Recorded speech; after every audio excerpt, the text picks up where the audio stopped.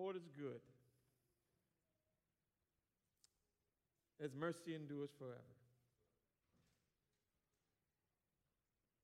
This is something this morning that we as his people need to be reminded of, need to once again confess that the Lord is good and his mercy endures forever. We've been going through a series of messages on 2 Peter, but I thought it might be helpful and even appropriate if we interrupt that this morning, that we might share a brief word, a real brief word, and encouragement and exhortation on living in our present days. We need to always be reminded, I think we do anyway, that no matter where we are, no matter what is happening, no matter what we are going through, the Lord has a word for his people. The Lord has not left his people without a witness. The Lord has not left his people without a testimony to his presence and indeed even his will. And so this morning, as we gather in this place and as our brothers and sisters who are gathering with us online and in their places, we want to remind each other again that the Lord is good and his mercy endures forever. And no doubt, beloved, that this has been a week like no other one. I mean, it has been literally a week unprecedented in the history of our country, if not the history of the world. As we all know that this past week, indeed on March 11th, the World Health Organization declared what most people had suspected, and that is that COVID-19, or more commonly known as the coronavirus, had become a pandemic. And pandemic simply meaning that this disease was no longer contained in any one locale, but now it had begun to spread and is spreading to most and the vast majority of the world. Historically, we know that pandemics have been very serious issues, causing the disruption of life and even living as we know it. And this week we were reminded that the coronavirus is, in this sense, is no different. No matter who you are this morning, no matter where you are this morning, the coronavirus has disrupted your world in some way. For the first time in my life, I woke up this week and there was no athletic events to watch.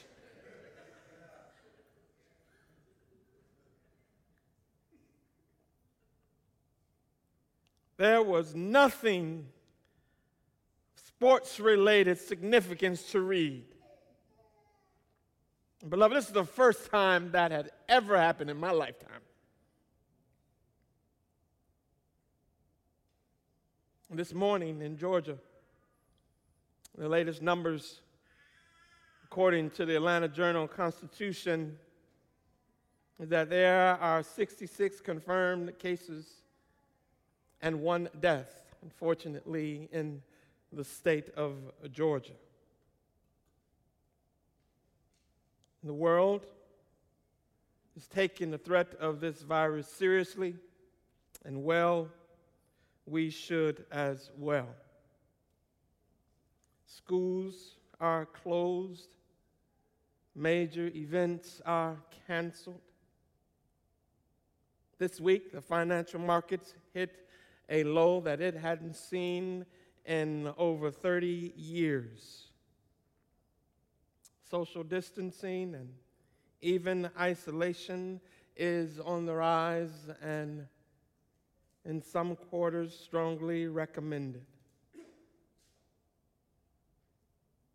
Beloved, I am not here this morning. I don't want you to get me wrong. I am not here this morning to rehearse for you the latest scientific data on the virus. I am not here to rehearse for you again the recommended restrictions and governmental requirements in order to contain the virus. Those are readily available, and much this week I know you and I have heard them over and over and over again. And much of what we do is generally understood just from the guidelines that are given to us for safety and hygiene. Wash your hands, cough into your sleeve,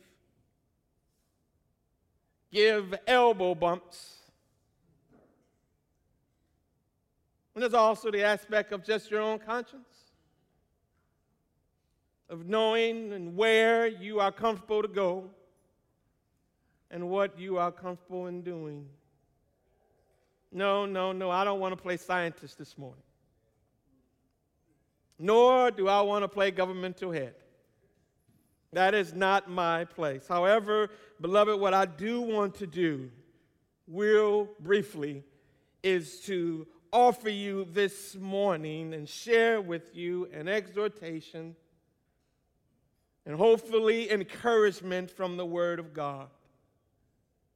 And somehow, in spite of it all, that you and I, that we might live certain lives in these uncertain times. That we will live consistent lives in these inconsistent times. How shall we live? How shall we live? In 1976, the Christian theologian and apologist Francis Schaeffer wrote a book in which he entitled, "How Shall We Then Live?" And it was a call, beloved, for Christians to examine the influences of Western thinking and Western culture in light of the Scriptures, and thus give us a prescription, according to Dr. Schaeffer, on how to live faithfully in what Schaeffer saw was a faithless world. Well, the recent events surrounding coronavirus should have us asking the question again. How shall we then live? In light of all the uncertainty, how shall we live? With the news changing with every update of your Twitter feed or notification on your phone, how shall we live? How are we to live with uncertainty in an uncertain world? Well, beloved, we must remember that Christians are people of light and not darkness.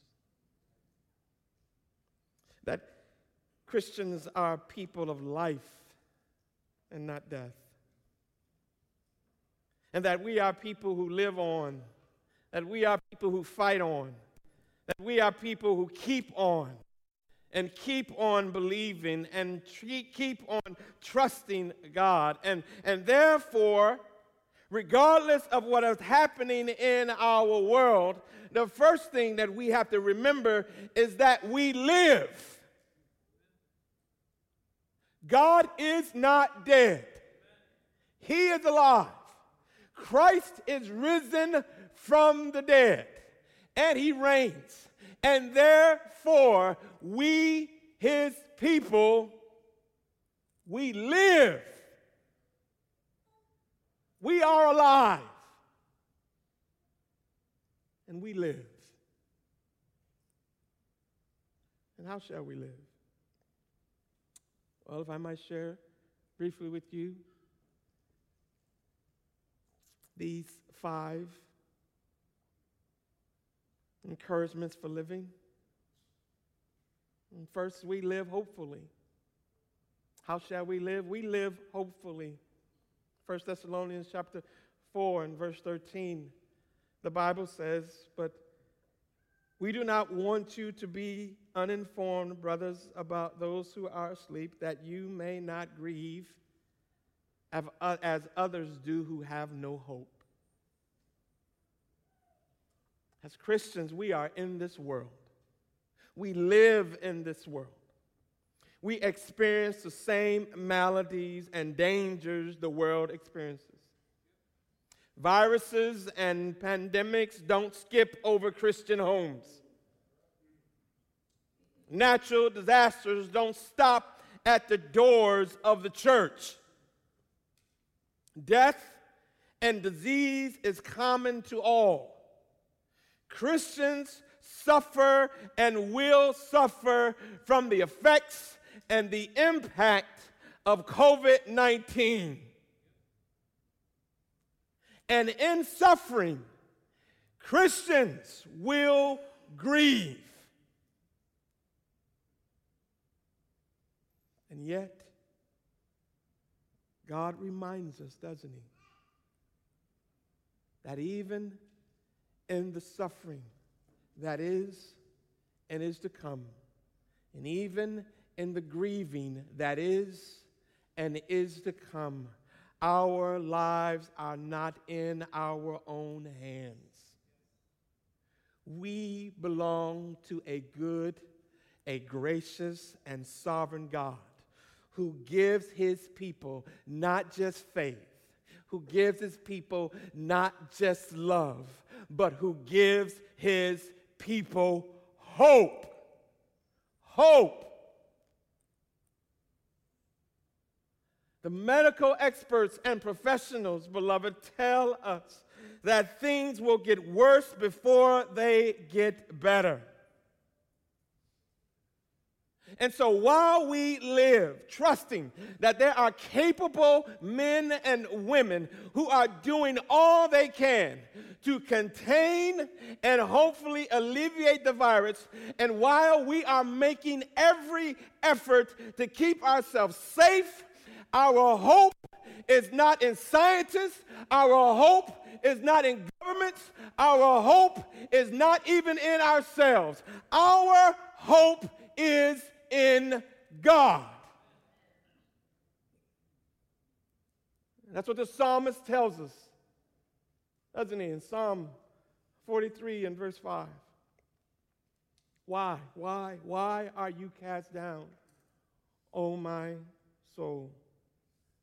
And why are you in turmoil within me? What should you do? Hope in God. How shall we live? We live hopefully. How shall we live? Well, secondly, we live carefully. We live carefully. Ephesians chapter 5 and verse 15, the Bible says, "Be very careful then how you live, not as unwise, but as wise." As wise. Beloved, we are Christians. And as Christians, it means that we walk by faith. It means that we live by faith. But it also means that we don't live foolishly. It doesn't mean that we walk foolishly. We take precautions. We wash our hands. We use sanitizers. We listen to the recommendations of those most qualified to help us. And yet at the same time, we are not those who panic. And we are not those who walk and live in fear. 2 Timothy chapter 1 and verse 7, God reminds us, doesn't He, that He has not given us a spirit of fear, but of power, of love, of self-control. Self-control, beloved. And God expects us to operate with a soundness of mind. He expects us to operate not in fear, but with sound mind, so that we may walk carefully in this world. We are careful then as Christians. We are those who are careful how we live. We are careful to what we listen. Therefore, we don't get caught up in the myths. Did you hear what I said, beloved? We are Christians who are careful where we get our information. We are careful what information we communicate and pass on. We are not given over to myths. At times like these, beloved, myths and falsehood and fake news always get attention. Always get attention. And there are many falsehoods that are floating out there and been floating out there. And I want to warn you as Christians, be careful, the Bible says. Live carefully, not foolishly. Don't believe the lies. Careful where you get your information from. Several of them out there that's floating around, beloved. They're very pernicious and dangerous. For one, like black people don't get coronavirus. This is foolishness.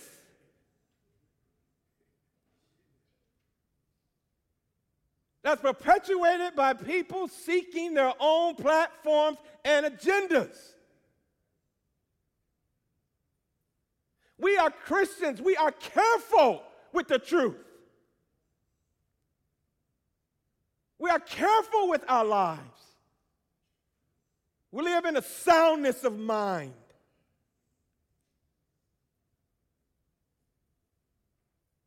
Now, the one that says it only affects older people. Beloved, that is not true. There are reports already of young people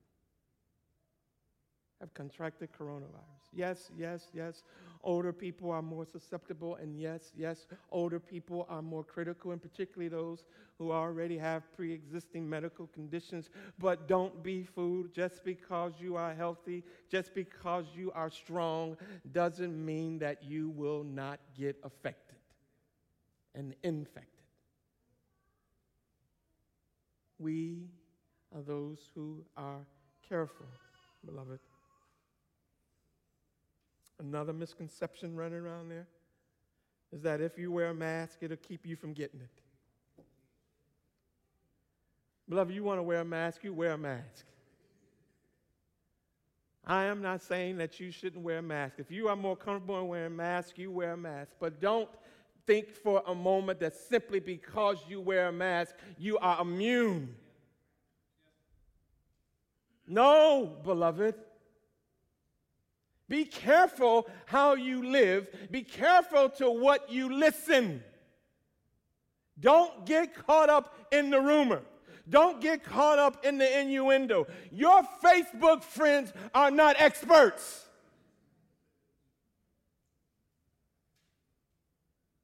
And don't you try to be one either. Be careful what you post. Be careful what you retweet. Because we are Christians. And we live carefully. Be careful that you don't get caught up in the politicization of it all. Beloved, this is not about President Trump and the Republicans. This is not about Joe Biden and Bernie Sanders, no matter what they're going to say this evening in their debate. At times like these, you and I as Christians need to be aware that political parties love to take advantage of panic in the public and therefore to win political points. But this is not about partisan politics, beloved. This is not about living for some biased agenda of this world, but this is about, as Christians, living faithfully and carefully for the kingdom of God. And we live without prejudice and we live without fear because we are careful. And at times like these, it is not helpful to go around proclaiming that you stand on the right or you stand on the left, but rather, beloved, that we stand for Jesus.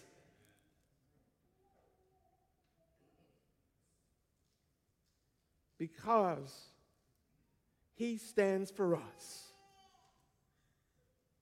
Be careful. Be careful.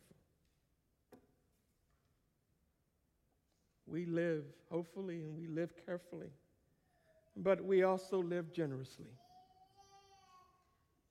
Times like these, what shall we live? We live generously, beloved. In Acts chapter 2 and verse 44, it says, and all who believed were together and had all things in common. You do realize, beloved, that at times like these, the measure of faith is not what you do for yourself, it's what you're willing to do for others. There are needs all around us. And Christians are those seeking to meet needs because we know that it is God, our Lord and Savior, who has met ours. And at times like these is when we truly understand what the early church was doing in Acts, when it says that they had all things in common. You ever want to know what that really means? That really means in times of distress, which the church was in distress. In times of distress, they had all things in common. So what does that mean for us? That means we don't hoard necessities. We don't hoard necessities. We share. If you have necessities, remember that there are those around you who don't, beloved. You don't go to the store and take all of the sanitizers off the shelf. Christians don't do that. You don't go and buy up all the Clorox wipes and take them all and hoard them in your closet. Christians don't do that.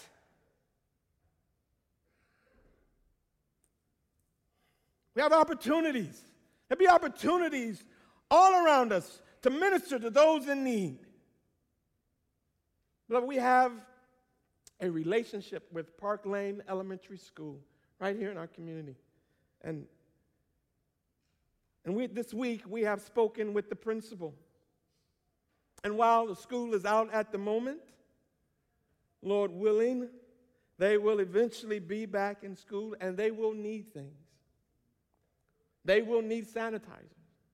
They will need soap. They will need Kleenexes. They will need sanitation wipes. And some of us have these things in spades. I know you do. Some of us have closets and shelves full.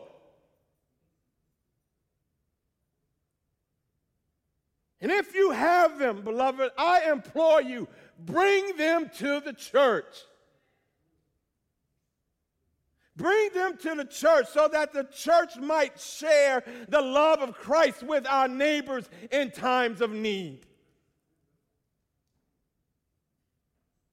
This is what Christians do. We give of ourselves because Christ gave of himself for us. He did not come to be served, but to serve and to give of himself as a ransom. And he calls us to give as well. And so we don't hoard necessities. Nothing we don't do is that we don't stop giving then. We don't stop giving. You know, at times like these, in difficult and uncertain times, you know what the temptation is for most people, and that is to pull back on their giving. To, again, not just hoard sanitizers, but you're going to hoard all of your resources. And if you're tempted not to give as you have normally give because you are not sure what you will have, let me remind you, beloved, that there are missionaries who still need to be supported. There are missionaries who are on the field, and they are just as anxious as you are because they know that their livelihood flows from your generosity. Be reminded, they still have to be supported. They still need to live. You need to be reminded, beloved, that the church and the pastors here at East Point Church still need to minister. They need to minister in the church, and the pastors here need to minister without the fear. Without the fear and anxiety. Wondering, is the saints going to be giving like they should be giving? Beloved, give. You know, Luke says, and Jesus says in Luke chapter 6 and verse 38, give, and it will be given to you. Good measure, pressed down, shaken together, and running over will be poured into your lap. For with the measure you use, it will be measured to you. Beloved, don't get it twisted. This verse here is not a verse about getting rich. What this verse is teaching us is that God is saying, as you seek to faithfully meet the needs of others, God will continue to meet your needs. Even in tough times like these. When the going gets tough, beloved, Christians don't stop giving. And the reason is because for the Christian, giving is living. As long as we live, we give. We give. And so we live hopefully, we live carefully, we live generously. Fourthly, we live prayerfully. Philippians chapter 4 and verse 6 through 7. Do not be anxious about anything, but in every situation by prayer and petition with thanksgiving present your requests to God. And the peace of God, which transcends all understanding, will guard your hearts and your minds in Christ Jesus. The only thing more concerning right now than the coronavirus is the anxiety and the fear that you see and hear and feel every day. I mean, beloved, the virus is concerning. What's more concerning to me is what people do when they get overly anxious and fearful.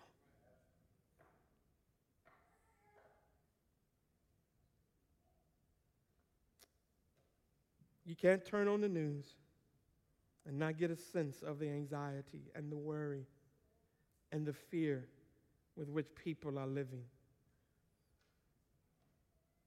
And I saw an interview with a psychologist on CNN. And the questioner was asking him, what do people do with their fear? How do we overcome these anxieties? How do we overcome with these fears? And I'm telling you, I listened, and that psychologist kept stumbling over what to say. And I said, I hear you, sister.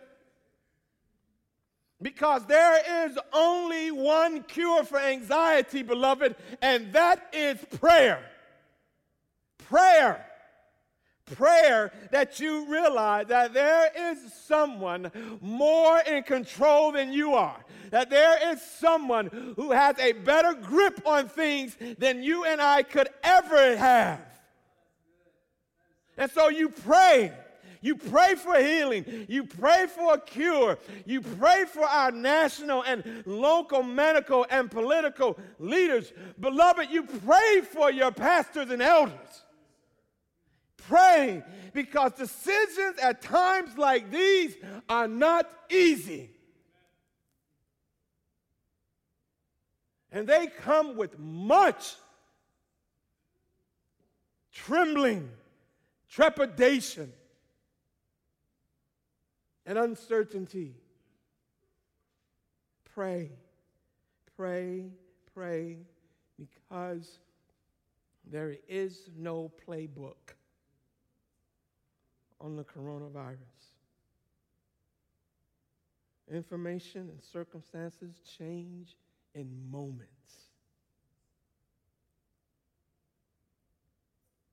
And the only help,